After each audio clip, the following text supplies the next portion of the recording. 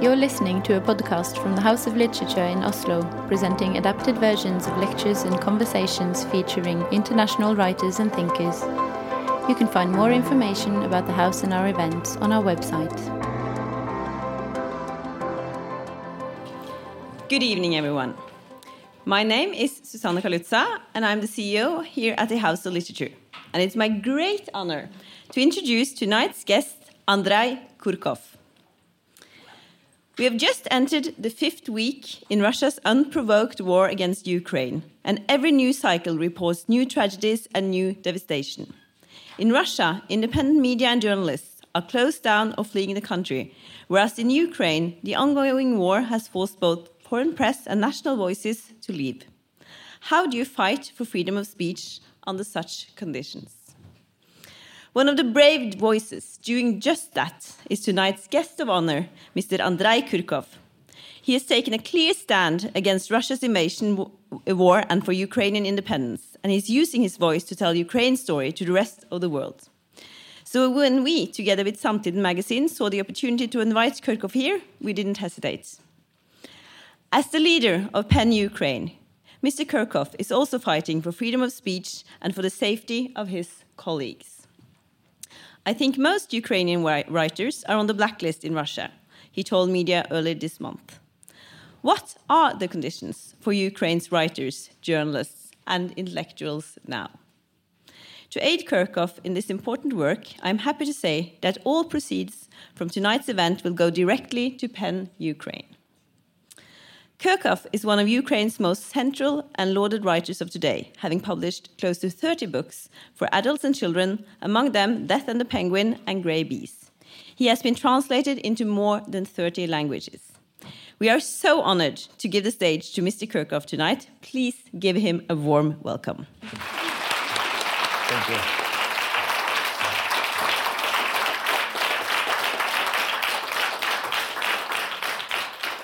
Good evening. I don't feel like standing like a professor and giving a proper lecture, although I want to give a proper talk because otherwise I wouldn't come here. And this is my duty to share information and to talk about Ukraine and talk about Russia also, in order for you and representatives of other countries to understand what is going on, what was going on, and why do we have the war like this, the war of 20th century in Europe of 21st century. I'm very happy that I have hand-free microphone. It's very easy to have hands-free. It's not so easy to have head-free. And this is actually pushes me to the past to say a few words about the Soviet times, because I'm 60 years old and my life is very easily dividable into two 30 years period. I spent 30 years in the Soviet Union and 30 years after death of the Soviet Union in independent Ukraine. And very often I am comparing what was happening then and what was happening after 1991, and when I was happy was when I was unhappy, when I was free easily, and when I had to pay for this. And I should say, I had to pay for this in the Soviet time and in the post-Soviet time, because you cannot actually turn the country completely free and make people free once the country changes the name and changes loyalties and principles and declares itself democratic. And in the beginning of 90s, I thought that I was much more free in the Soviet times, because I was growing in 1970s and 80s. I was born in 1961. I was born in Russia. I'm ethnic Russian, one of 7 million probably ethnic Russians in Ukraine. I speak both languages. I write fiction in Russian, and I started writing not so long ago non-fiction in Ukrainian as a political gesture. I'm not alone. Actually, there are writers in Ukraine who were writing previously in Russian, and then they switched into Ukrainian because Ukrainian was coming back. And this is a long story, because Ukrainian language was banned 40 times by Russian Tsars. There are 40 decrees signed. One of the decree, I think Alexander II, he signed in Badems, in the spa town in Germany. I think it is Baden-Württemberg, where actually he signed it in the casino. And on this casino until today, there is a plaque saying that here Alexander II signed the so-called Badem's decree about banning Ukrainian language. So, I mean, the Russian Empire was an incredibly unfree country, and it could exist only without freedom of people, which is repeated today, because I'm sure you are following the history of Russia, and you know the history of Russia without knowing that Ukraine has its own history, and I will be talking about this too. But what is incredible that the Russian language and Russian Empire was used to impose a Russian imperial mentality, collective mentality, monarchic mentality, because the difference between two mentalities is huge. Ukrainians in 17th, 16th, 15th centuries, they were free, they lived on their independent territory, which you can call a state or you can call just independent territory, because they were anarchists, they were organized anarchists, they were fighting on all borders, they were fighting with Poles against Russians, with Crimean Tatars against Poles, etc. But they invented elections of their military leader, who was called Hetman. And apart from the military leader, they were electing also higher officers. And once the leader was elected, they would already plot against him, because they, I mean, Ukraine is a country of individualists and was always. So, I mean, the matrix of this organized anarchy appeared because Ukrainians never had royal family and never had aristocracy. And everyone was sure that he is right and he knows what to do. And we have the same situation now, because in Ukraine, I think probably it should be included in the Guinness Book of Records, we have more than 400 political parties registered in the Ministry of Justice. Most of them have nothing to do with ideology at all. Just if one Ukrainian decides to go into politics, he looks around, he doesn't like any of the political parties, because each one has a charismatic leader who created this party for himself, and so Ukrainian starts registering his own party. And then actually, once party registered and he made all his friends members of this party, he understands that actually the party is not functioning, he doesn't have money to promote this party, he doesn't have money to take part actively in the elections, and the party is frozen or dreaming or sleeping, and then somebody comes up and says, well, I want to participate in the next elections, but according to the Ukrainian law, if you register the party, you have to wait 1 year before you can take part in the elections. And so what Ukrainians would do? They would buy a party which already exists. And I can teach you, I can help you to buy a party in Ukraine if you want. Yeah, usually, I mean, before the war, it was very cheap, now probably even cheaper. Because what you do, that you agree with the leader of this party, which practically doesn't exist, that he gives you, he organizes the general meeting of the party, during which the buyer of the party becomes the owner of the party, becomes the leader of the party. According to the protocol, etc., all the papers registered then in the Ministry of Justice, you can change the name of the party, and you can be proud politician. I mean, we don't have many proud politicians in Ukraine, I should say. But I want to go back to 17th century and 16th century, because that was the time when Ukrainian mentality was shaped. Ukrainians, apart from elections of Hetman and officers, they created diplomatic service. And they were corresponding with Sultan, Turkish Sultan. And there is a famous painting where half-dressed and half-sober Ukrainian Cossacks are writing a letter to Turkish Sultan. Obviously, from this painting, you understand that they wanted to upset him. In fact, actually, in Istanbul archives, you can find real correspondence between Hetmans of Ukraine and Sultans of Turkey. So, I mean, this diplomatic service existed, and it was also a sign of the statehood. There was a legal system, there were courts, and they were also used by the people in power to punish their enemies, which we have also now in Ukraine. But I hope one day it will disappear, because Ukraine has problems, but slowly deals with the problems, and the new generation of Ukrainians who were born in the end of the Soviet power or after the collapse of the Soviet Union. I mean, they are already completely Europeans. They don't give bribes. They don't take bribes. They want to do everything according to the law. Because in Cossacks' tradition was not to respect those hetmans whom you elect, not to respect the rules, but at the same time to be tolerant to other Cossacks who have all very, very strong opinion about everything. So that's why actually there were no problems inside the territory. There were always problems only with Catholics, Poles, with Russians, and with Crimean Tatars and Turks. What they didn't do in 16th century, Ukrainians didn't invent their own currency.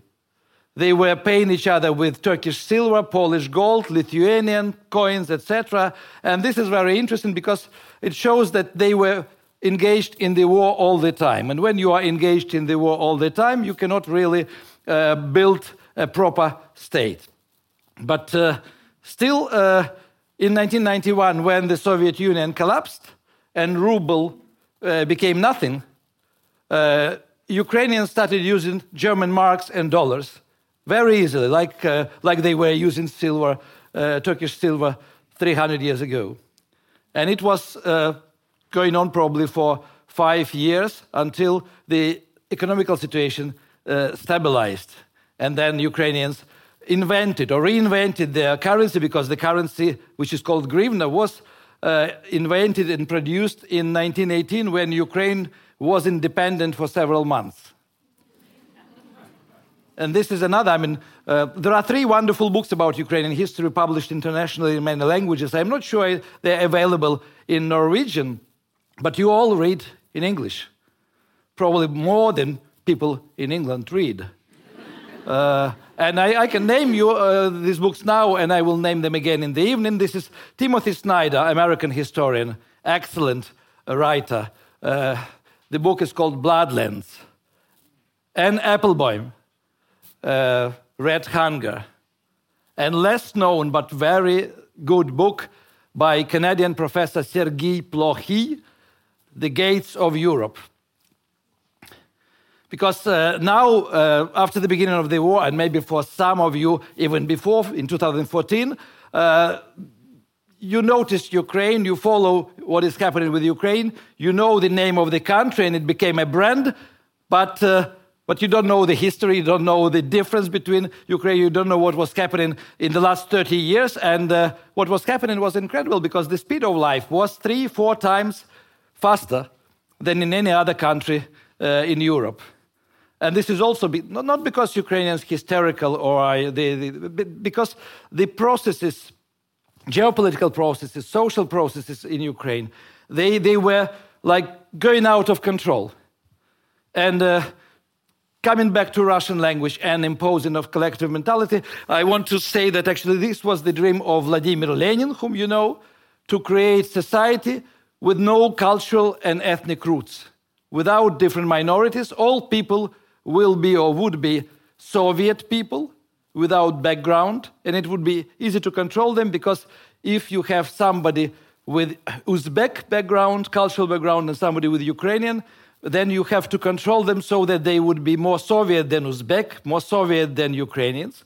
And Ukrainians, because they were individualists, they didn't want really to play the game Bolsheviks were imposing. So when collectivization started, Ukrainians didn't want to join collective farms. They didn't want to give their cows. They were very good farmers. And as the result, the first punishment came from Moscow. 300,000 Ukrainian farmers were deported to Siberia. And the poorest farmers or the poorest peasants were turned into communists, and they were given right to punish everybody else. And this was the principle of Lenin, the principle of October Revolution. So people who don't have anything, who didn't work, who didn't earn, they were allowed to rob the rich ones and successful ones. And so the country actually suddenly became 20% smaller in the size of population. And all elite went to France and to Shanghai and to other places. And people of Paris were extremely happy because they could take taxi and they would be driven by a count or a prince as a chauffeur. Yeah, these were interesting times, and there are lots of books published about this. But after deportation of these Ukrainians, and during deportation, tens of thousands of people died because they were deported during winter. And they were brought to the forests and places with no infrastructure, and they had to build houses to spend the winter. And it was second punishment for them.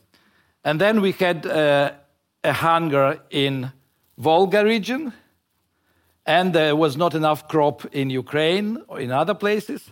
So the communists, including Ukrainian communists, decided to take all the food, all the wheat from Ukrainian peasants and send it to Volga region. The result was 7 million approximately dead Ukrainians from hunger. And we don't know anything about actually how this food was transported. There was a special food army created from the Red Army. And these were actually the soldiers who were checking every courtyard, every farm, every house, and they were finding even small bags with wheat hidden somewhere. And of course, I mean, you cannot forget it, because this was also the beginning of the horrible 2 years period when cannibalism developed in Ukraine, when people went crazy and they were killing and eating neighbors' children. And I saw the criminal cases, because, I mean, there were criminal cases, but it was not allowed to talk about this. When I was a schoolboy or even a student, I have never heard about this hunger. I have never heard about deportations. And in fact, actually, I was always anti-Soviet. I was making jokes. My brother, who is 7 years older than me, he was a real dissident. His friends were arrested. One of his friends died in detention, apparently from heart attack. And he knew probably more, but I was too young. I was 7 years younger.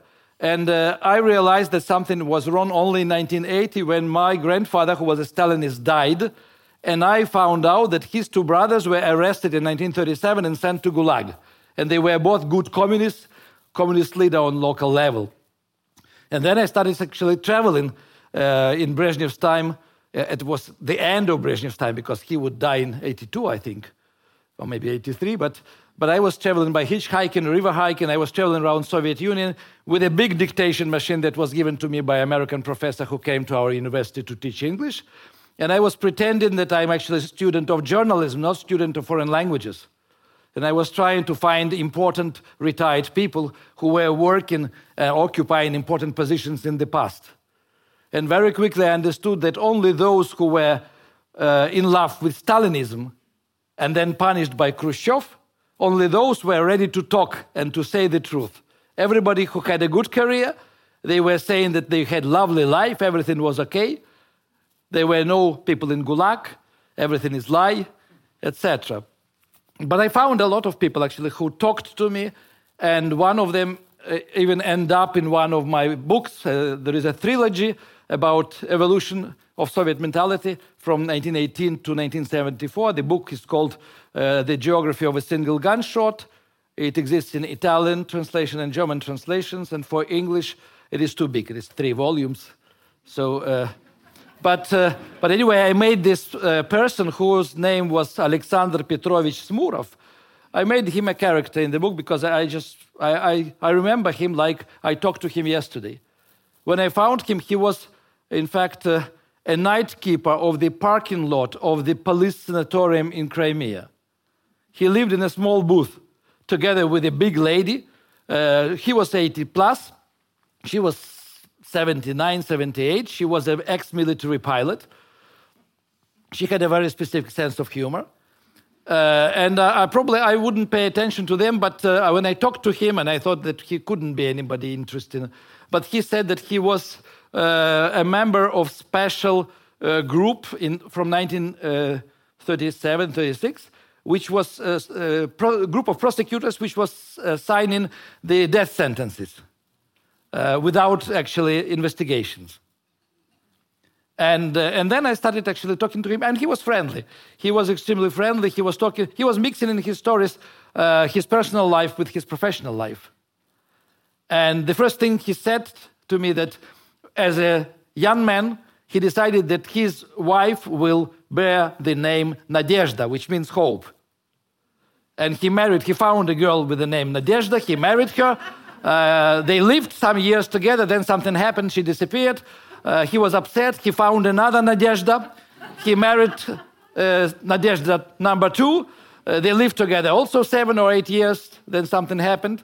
And then he found third Nadezhda because obviously subconsciously he was Orthodox. And the Orthodoxy is based on the Trinity. All good things come in 3. So he had 3 Nadezhdas, and after third Nadezhda left him, he decided to give up. And this lady who was living with him at that time was called Galina.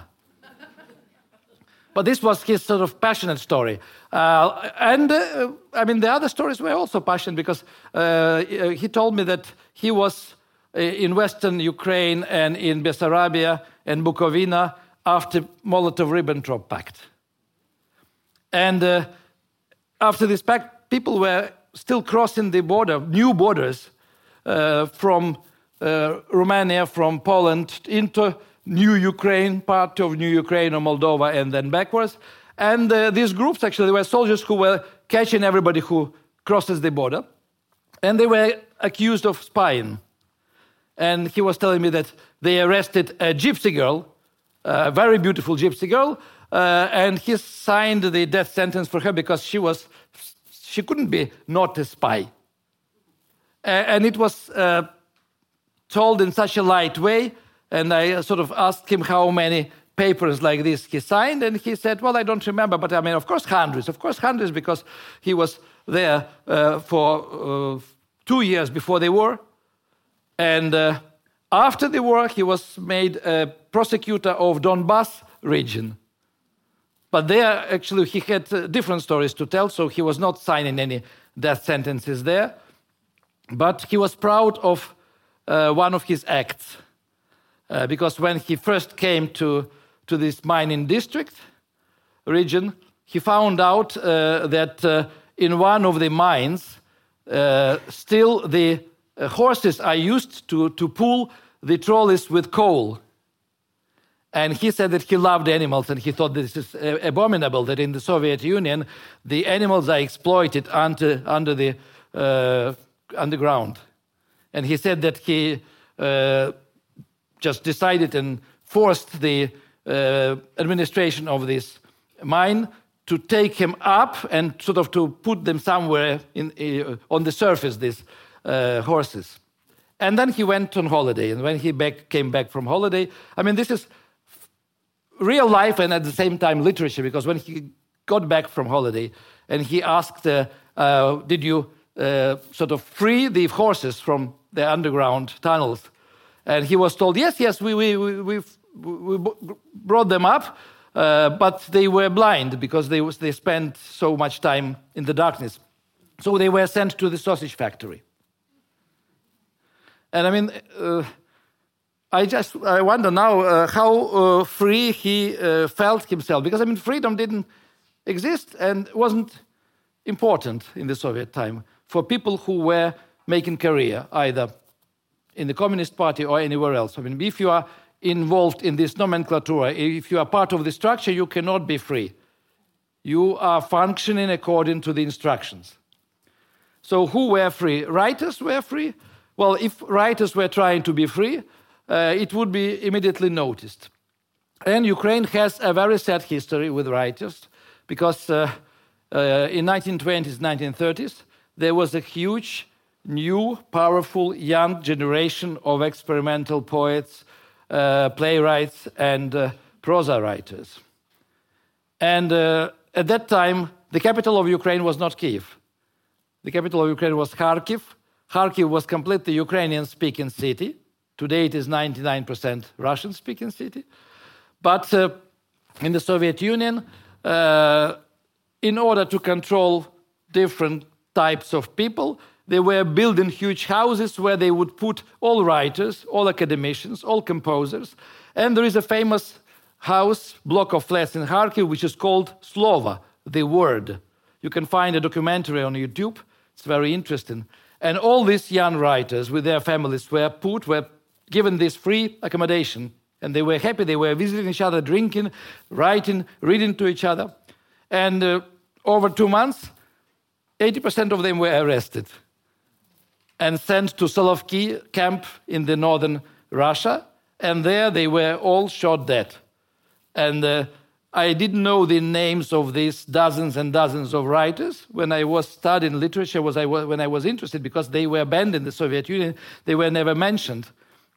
Only after 1991, after the collapse of the Soviet Union, the Ukrainian intellectuals started pulling them up and showing what was happening with Ukrainian literature, with Ukrainian science, with Ukrainian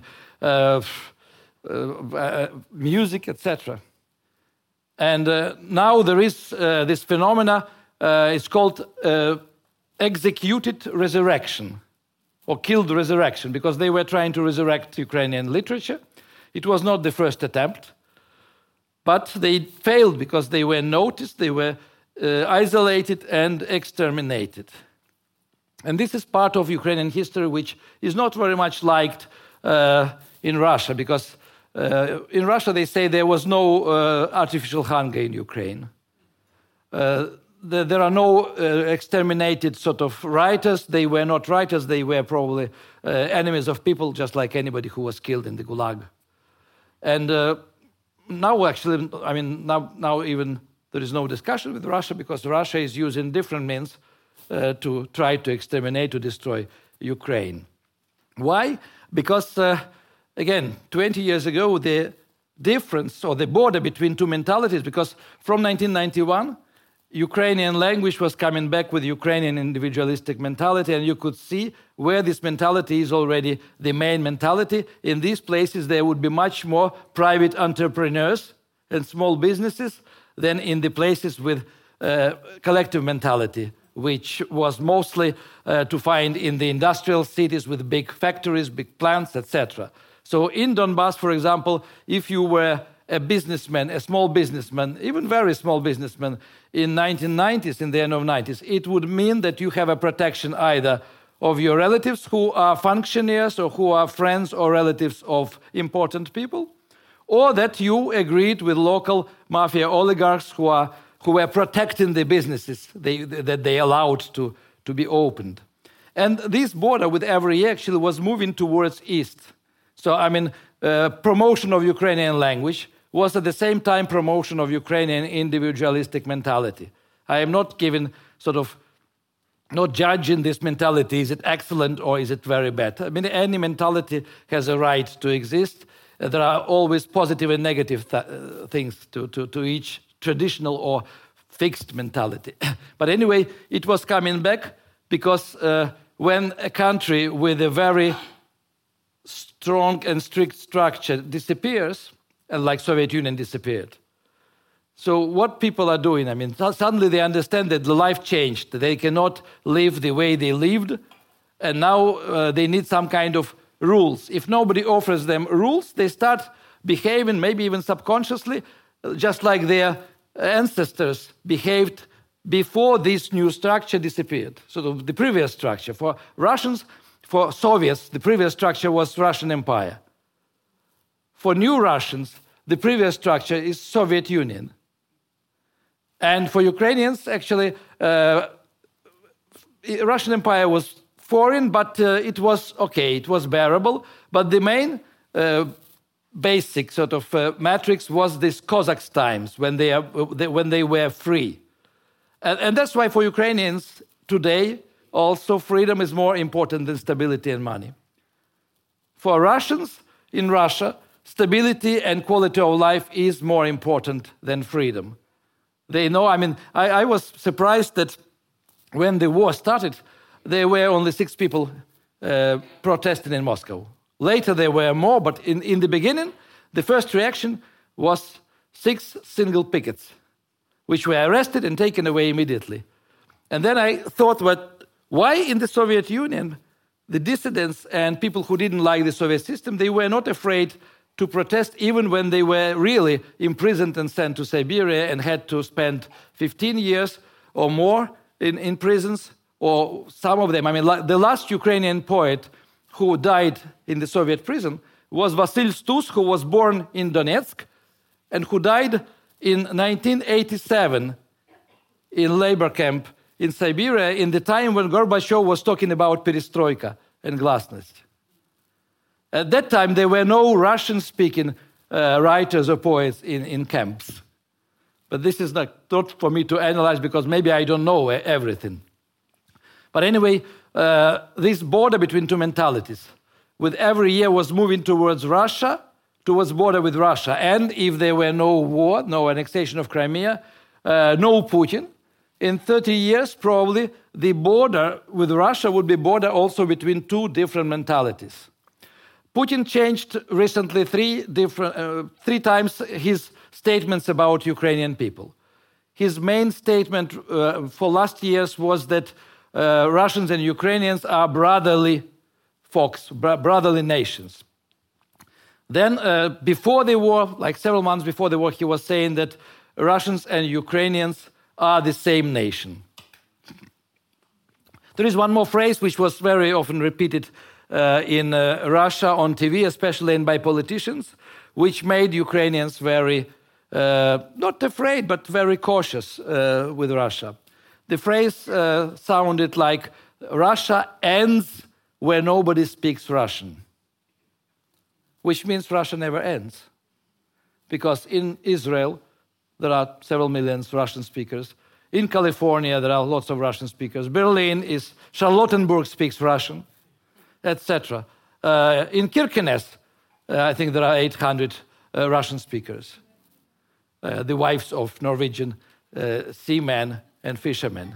I was there and I was amazed. I mean, it is an incredible small town with very interesting history and reality. But anyway, the last statement of Putin was that Ukraine shouldn't exist, and Ukrainians have no right to have their own country. Why he was changing this? I mean, he said also just before the war that Ukraine was invented by Lenin. Before that, he was saying that Ukraine was invented by Habsburg Empire.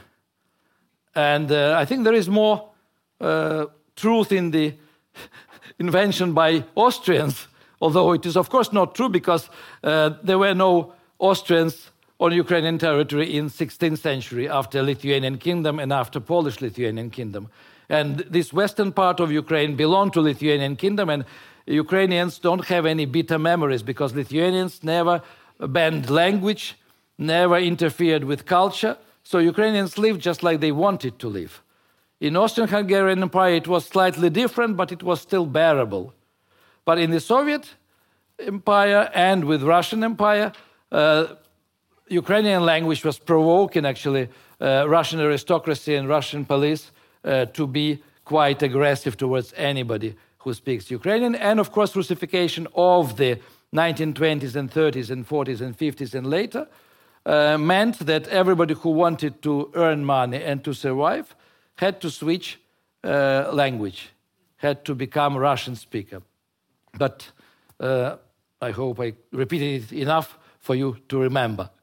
I am myself Russian speaker, and I have and had many problems because of Putin, not because of Ukrainian nationalists with whom I am discussing the issue of languages starting from 1991. I am discussing Russian in Ukrainian with them, because my Ukrainian sometimes is better than the Ukrainian of Ukrainian nationalists. Because I'm a linguist, because I was working in the Soviet time in the Ukrainian publishing house, and I was editing the translations from foreign languages into Ukrainian.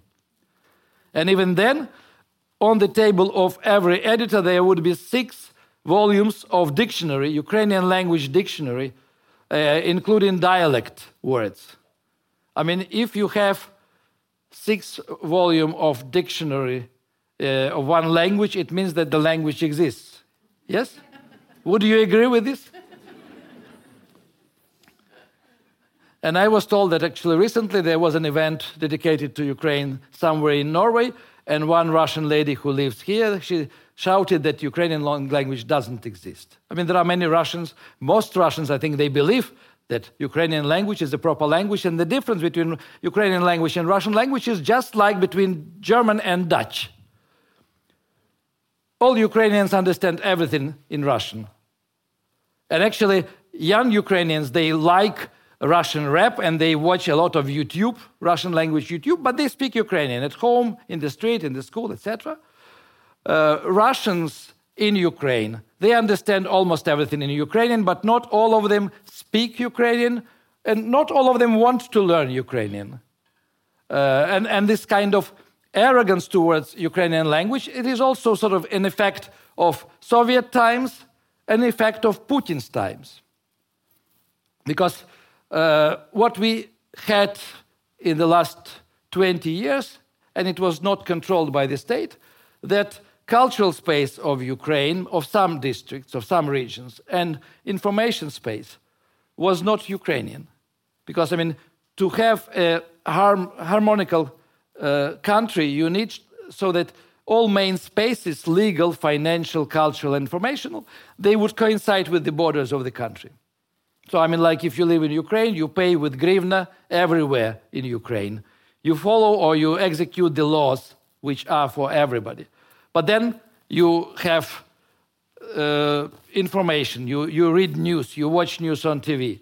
And in Donbass, they were not watching Ukrainian TV because they were watching Russian TV. And they were getting information about Ukraine from Russian TV. The same was with culture. The same books were published, for example, also even in Russian, in Ukraine and in Russia. Russia was shipping the books to Donbass bookshops and to Crimea. And people were saying, no, we trust the books which are published in Moscow, even if it is the same novel that is published here. And what kind of perception of his own country can somebody have if he gets information about his country from abroad, if he is watching television, which is actually very, very dogmatic and purposely, I would say, directed at some messages that will be used later. I mean, one of the most favorite TV channels in Donbass was Nostalgie, Russian TV channel Nostalgie, which broadcasts apart from Soviet films with very, very happy Soviet endings. It broadcasts talk shows from 1970s and 80s and concerts from that time. And so, I mean, this nostalgia, Soviet nostalgia, was just sponsored by Moscow. And nobody cared about this. I mean, they started caring, the government, only when they realized that part of the population of Ukraine is brainwashed. And the politicians in Ukraine were always, I mean, also not very professional and not really statesmen for many years. Because, I mean, they wanted to become rich and they were treating possibility to become an MP or minister just to get money. And we had one of the best corruptions in the world, and I was even invited to to the headquarters of in London of the European Reconstruction and Development Bank to give a lecture on history of Ukrainian corruption. I mean, it was not very difficult to learn this history. But it doesn't mean that other countries around us were not corrupt. And in fact, actually, when I was in Brussels in European Parliament, one of the Belgian politicians told me, if you think that Belgium is not corrupt, think twice. But, I mean, after Orange Revolution, the corruption went down. So, I mean, already, the first thing, which was probably the best thing Viktor Yushchenko did, he dismissed all the traffic policemen and re-employed different ones and told people not to give bribes to traffic policemen. And people stopped giving bribes and the policemen stopped taking bribes or demanding bribes. And I remember, I mean, before that, I had to give money to policemen twice or thrice so that I could go drive further. After 2004, I never gave money to police. If I was guilty, I said, please give me a fine, official fine, I will pay it. And this, I mean, I am 60, but I mean, this is the most normal reaction of anybody who is younger than 40. And yeah, I mean, I know many stories about corruption, but I know many stories about corruption in the Soviet Union. And my elder brother, Misha, who was a dissident, when he was arrested, he was accused not of a political crime, but he was accused that he broke into ice cream kiosk. Because at that time, actually, the the police and KGB didn't want to create political prisoners which would be defended by the West. So the political criminals, if you can say, the dissidents were accused of criminal things, or they were diagnosed with schizophrenia. So, I mean, my mother was one of the best doctors in Kiev. Father was military test pilot, and then test pilot, and then pilot.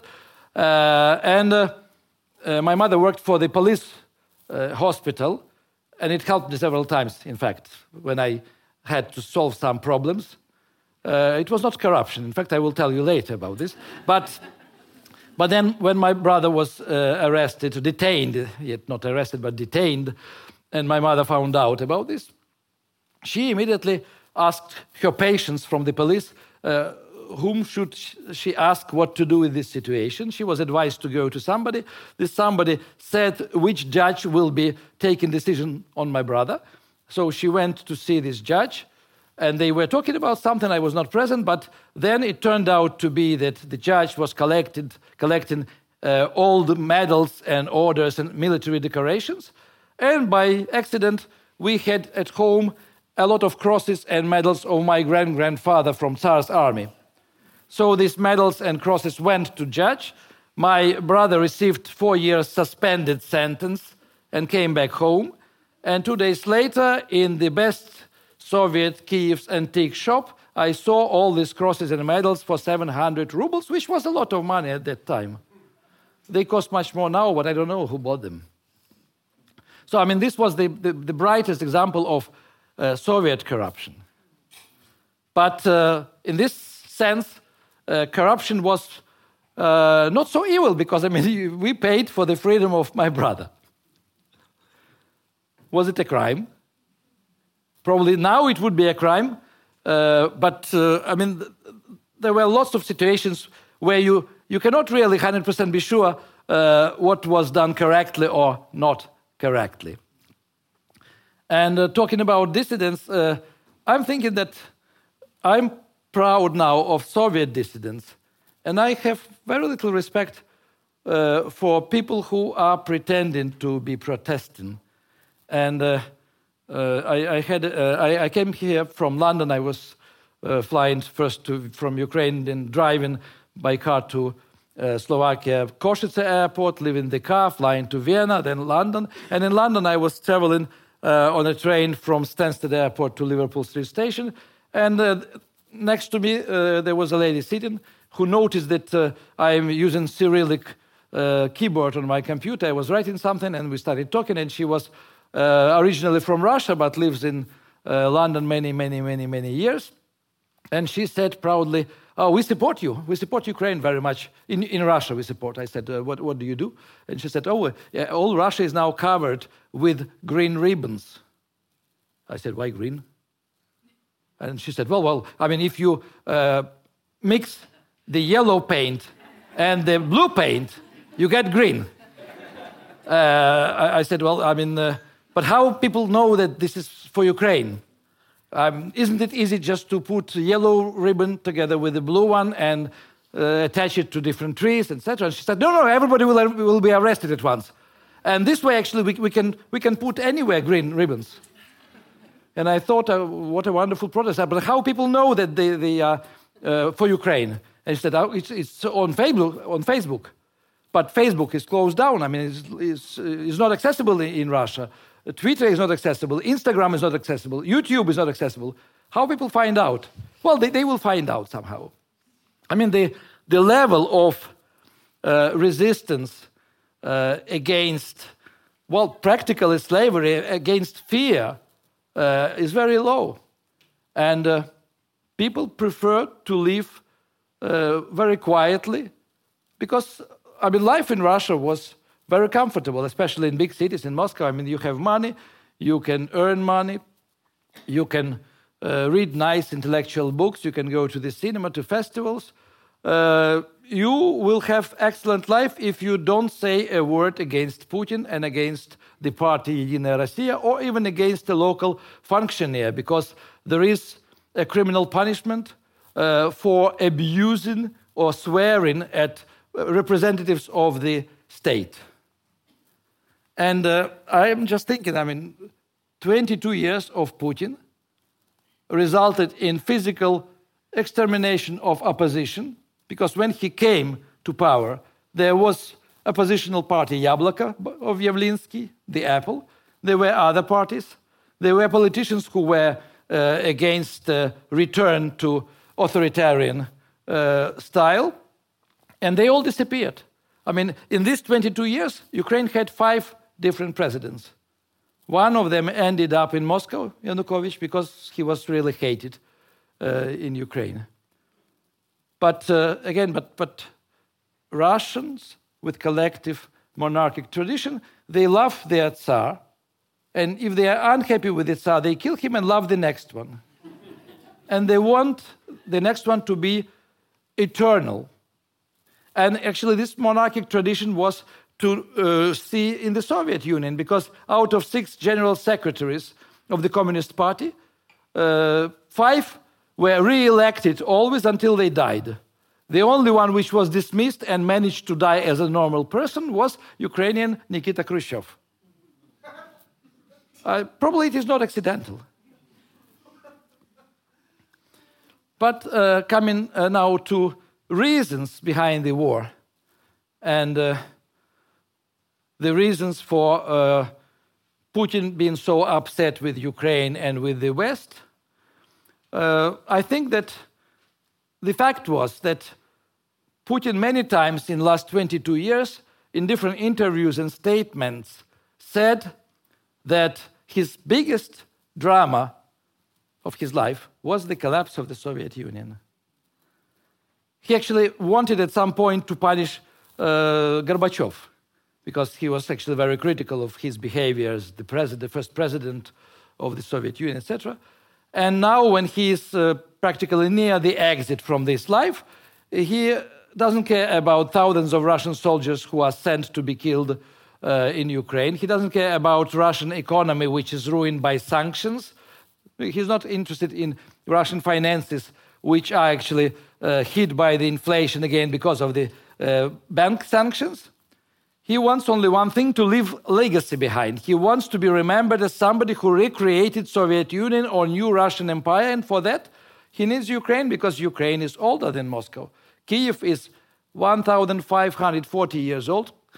Christianity came to Slavic lands from today's Constantinople, Istanbul, to Kiev. And Moscow was created and built by Kiev's prince Yuri Dolgoruki, who is buried in Kiev on the territory of Kiev-Peshchersk Monastery. So for Putin, after 2 years in Bankovo, because he was isolating himself against virus, and now he is isolating himself against virus and potential assailants. So I mean, he had time to create his own theory, why he should invade or annex Ukraine. And he was sure that he can annex Ukraine easily, just like he annexed Crimea, without too much blood. But I mean, this just shows that even if you are a clever KGB agent, you can make lots of mistakes. And his mistakes were that he have chosen his inner circle. He created inner circle without rotation. The same people were responsible for FSB, for other types of intelligences. And they were giving him the information he wanted to hear, because they were afraid of him. And apparently now it's clear from Bellingcat that billions of dollars were stolen from the fund from which Russian secret services were supposed to bribe Ukrainian politicians to prepare Ukraine for annexation. So God bless Russian corruption. Because otherwise it would be much more difficult. We did have pro-Russian political parties. They still exist. We have Russian church which calls itself Ukrainian Church of Moscow Patriarchy. We have 12,000+ churches controlled from Moscow.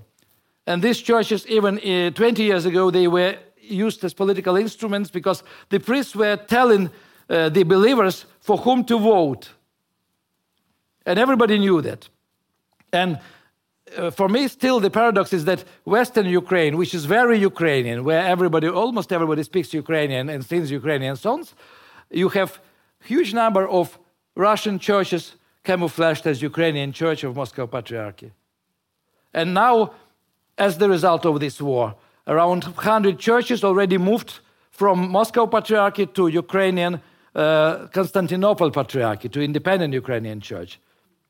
And I think after the war, if the war comes to an end and doesn't come to a pause, I think there will be a huge problem with this Russian church, because you cannot tolerate what they did, especially after the war, which killed so many civilians. And most of the civilians which are killed in Mariupol, Sumy, Akhtirka, Volnovakha, they are ethnic Russians and Russian speakers. And Putin said that actually the army is coming to defend Russian speakers and ethnic Russians from aggressive Ukrainian nationalists. I mean, he cannot understand that the nationalistic group like the right sector was created by Russian-speaking nationalists in eastern Ukraine. I mean, there are things that actually Russian analysts cannot grasp. Because, I mean, they are using the Soviet way of analysis. And the Soviet way is just to frighten, to pay, to give something, and to keep under control. You cannot keep Ukrainians under control. They are uncontrollable. And in this sense, I mean, when in 2014, the war started in Donbass, Ukraine didn't have prep army.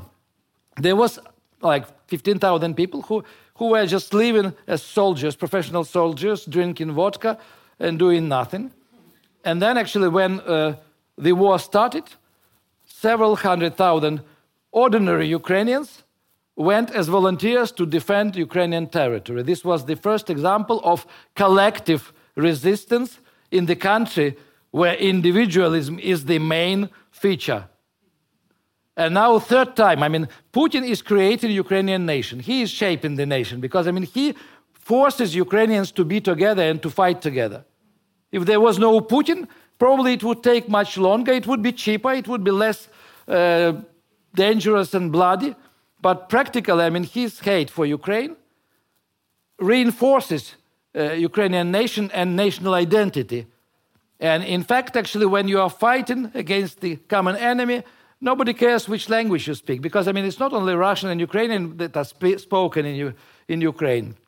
We have 300,000 Crimean Tatars, well, now mostly annexed in Crimea and persecuted by Russian FSB. And there are 12 Crimean Tatar journalists now in prisons. But we have also Hungarians, 250 Hungarians who speak Hungarian, sometimes don't speak neither Russian nor Ukrainian, living in Transcarpathia. We have Romanians.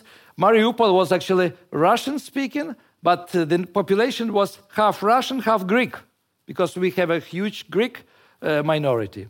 Many of them don't speak Greek, and when they decide to go to live in Greece, then they start learning their historic mother tongue. But we have Bulgarians in Bessarabia and Moldovans and Gagauz who speak their language. And actually, for Ukraine, it will be very important after the war to integrate them all in one society, because very often these minorities live, well, not ignored, but separately from other groups. And they don't mix up with, like, I mean, there is a wonderful Bessarabian Bulgarian village with two names, historic name Shikirli Kitai, and the name Suvorov, the name of Russian general who went to Paris over Alps. And I wonder why the Ukrainian government didn't change yet the name of Suvorov, but probably it will happen because many names were decommunized. I mean, we had the biggest probably number of Lenin streets in Ukraine. And now you can find Lenin streets only in Donbass. But I mean, they were renamed, and then separatists put the old plagues names back. So, not to take too much time, but I want to say that I didn't vote for Zelensky. And I think it is a huge mistake of Ukrainians that he was elected. But I thought this. I mean, he's now playing much better role than before. Because, I mean, he was a comedian whom I didn't like. Now he's playing a heroic role, dramatic role. And I like him in this role. So, I mean, we have now two Zelenskys. One Zelensky who is actually helping Ukraine to feel stable and helping to keep spirit up together with the government and the parliament which are working in the wartime. And the previous Zelensky, who was very choosy about whom to punish for crimes, whom not to punish, very populistic, promising things that cannot be delivered. But there is one thing which makes his presence very important now for Ukraine, because he is young. He is much younger than all previous presidents of Ukraine. And in the situation of war, when we are fighting against old Putin, so I mean this couple, old Putin and young Zelensky, makes this war to look like the war between the past and the future.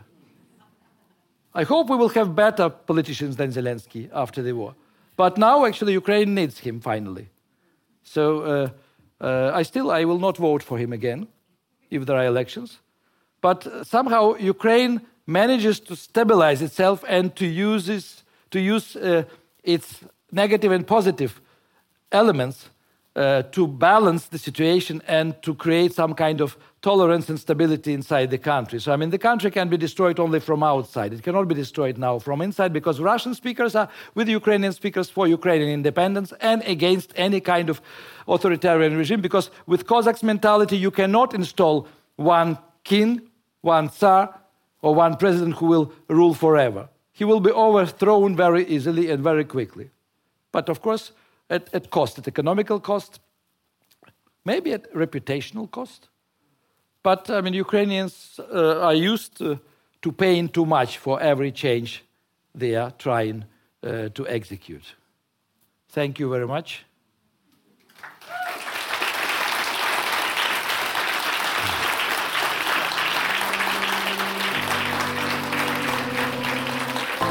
You've been listening to a podcast from the House of Literature in Oslo, presenting adapted versions of lectures and conversations featuring international writers and thinkers. You can find more episodes and subscribe to our podcast on iTunes, SoundCloud, and our website. The music is by Apotek.